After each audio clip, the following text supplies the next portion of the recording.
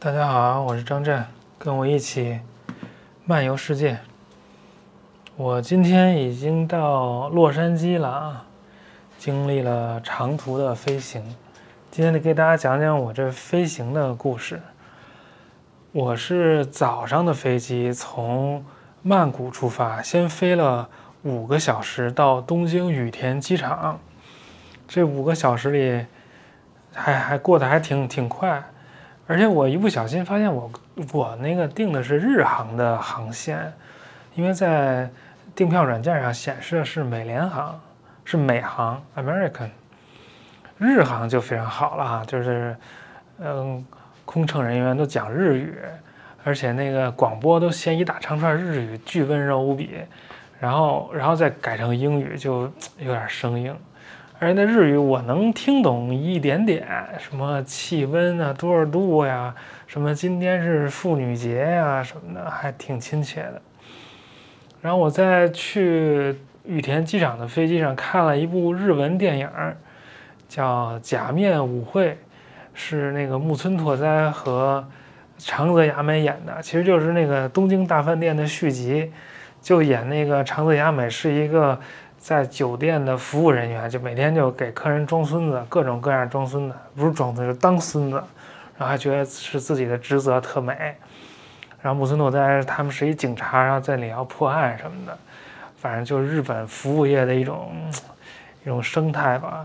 反正客人说啥都是对的，我要无止境的满足那个客人的奇怪的要求，反正。但主要是看木村拓哉啊，太帅啊，舔屏幕，太美了。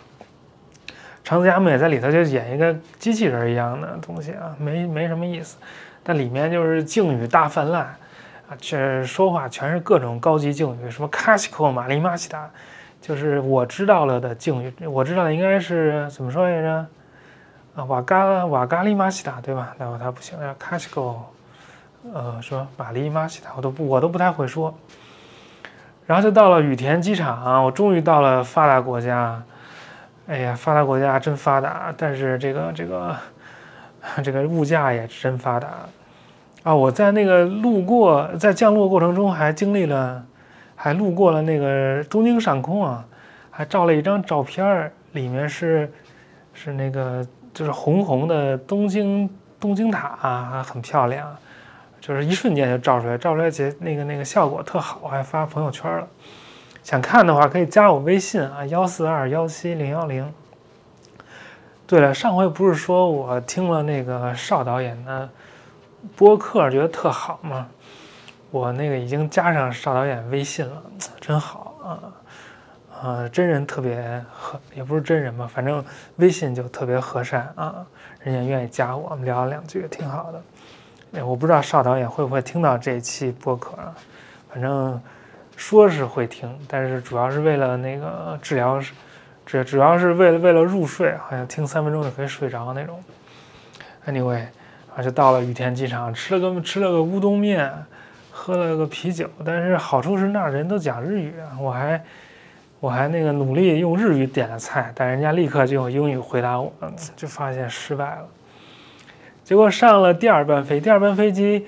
它那个日航的编号是 JL， 就是 Japan Airline 嘛 ，JL002，我感觉像是他们的旗舰航班啊。我就从那个东京羽田飞旧金山，要9个小时。我看看这旗舰航班到底怎么样，反正就很好嘛。它那个航班好像前面那个。商务舱比较多啊，我当然坐不起商务舱，还是坐后面。然后有一个服务的大姐，空乘人员，好像是乘务长吧，老跟我讲日语。然后呢，我还不吃饭，然后他就一个劲儿问我吃不吃，我就摆手，最后不行，我说塔贝奈，应该说塔贝马散啊，应该是用那个。就是马斯体啊，我就说了那个很亲近的那个体，不会说，反正就是这已经我的极限了。但是就即使这样，这大姐也开始就全程用日文跟我对话，还挺好的。什么米兹要不要？米兹哇，然后我就是米兹可以要啊，米兹就是水。然后最后离开的时候，那个他站在那儿就是感谢客人嘛，我还看了他一眼，他说：“哎呀，什么都没为您做。”然后我说：“那个お世話になりました。”就是承蒙您的照顾。哎，我这都憋了好久了，在脑子里已经把那话写好了，就等着说呢啊，还是成功的说了一下啊，挺开心的。能说日语真的很开心，但可惜没有机会去日本生活一段。这9个小时过得还挺快，然后我在那个飞机上没事儿，还看了看我一直带着没看的书，就是那个柏拉图的叫什么对话集，叫什么 dialogue， 就是会饮篇。会饮篇最有名的不是说那个就是会饮篇，就是他们几个人一块喝酒，然后大家谈一谈对爱的那个对爱神的礼赞，就大家都要赞美爱。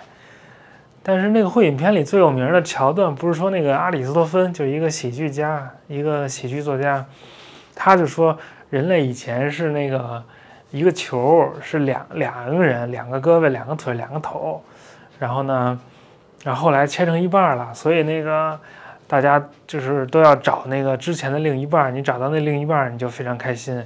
这个就是老说什么另一半的那种说辞的来源。但是我看了这原文，也不是看原文，就看原著，就发现他说的就完全不是一般人理解那意思。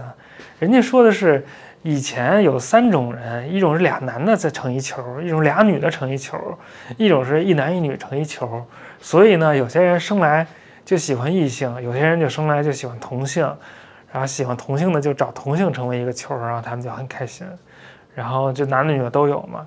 那他这个会饮主要是针对那个希腊男性之间的爱的一种赞美啊，它不是那种普通的对女的，就男女之间的那个爱情，完全不一样，跟想象的完全不一样。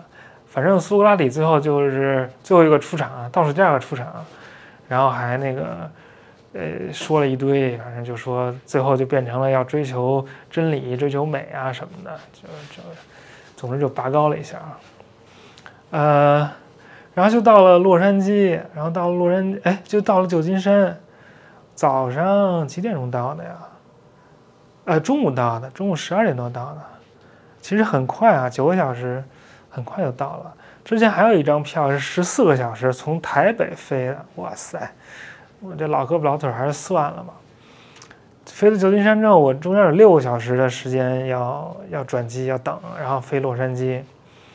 我其实对那个美国西岸很不熟悉，虽然回到了美国爸爸的怀抱，对吧？但是这西岸真的不懂，而且。这时差也不会算，跟国内时差这算了半天也算不明白，其实也没啥难的。然后就在那个，就吃了个东西，吃了个汉堡啤酒，还发了个朋友圈，当然是发日语的，不是发朋友圈，发了个那个 Facebook， 就说头利阿伊兹塔贝莫诺，头利阿伊兹就是。什么也别管，先来个啥啥啥，头利阿伊兹就这意思。我特愿意用这词儿，头利阿伊兹先来点吃的。然后我一个同学，就当时他是跟我同一年去哈佛读博士，一个美国人，他在说这是他离开美国的仪式，要吃汉堡和啤酒。那看来这就是我进入美国的仪式。后来跟他聊了聊，他就问我，他研究印尼现在。他问我在印尼玩的怎么样，什么玩的挺好，还说要不要去他那儿，我不去。后来又聊了聊行程，我说我要去瓜达卡纳尔岛。后来他说他爷爷是陆战医师的，我的天哪，他爷爷是陆战医师的那个飞行员后边的那个炮手。陆战医师就是跟日本人打那个瓜达卡纳尔岛的那个美军的王牌军队，后来长津湖也是陆战医师。所以他爷爷就是英雄的部队的那个一员，他还有好多他爷爷当年拍的照片什么的，可逗了。还有他爷爷年轻时候照片，长得跟他一模一样，基本上我到时候去瓜达卡纳尔跟他视频一个，然后就到了洛杉矶，然后这边还挺冷，11、12度吧大概。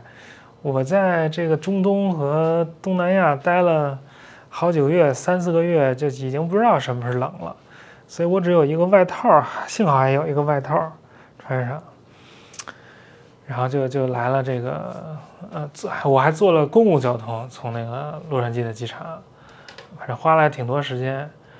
就来了我住的这酒店。我住这酒店也挺有意思的，叫那个 Biltmore Millennium， 还是叫 Millennium Biltmore， 是一个年代年纪特别大，好像有100多年历史的酒店。说当年是整个西海岸最大最豪华的酒店，所以20几年、30几年什么好多好莱坞片子什么都在这儿拍的，直到后来还有好多片子在这儿拍，所以它和那个电影历史是深度绑定的。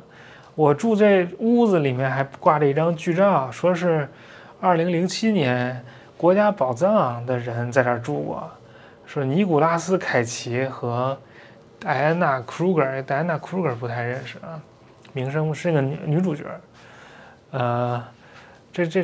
这个大堂也特花哨，然后也有好多剧照什么的。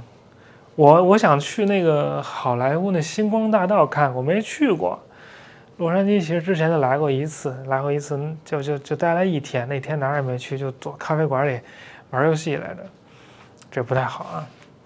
但是我明天后天要开会，星期5、星期6、星期天其实都要开会。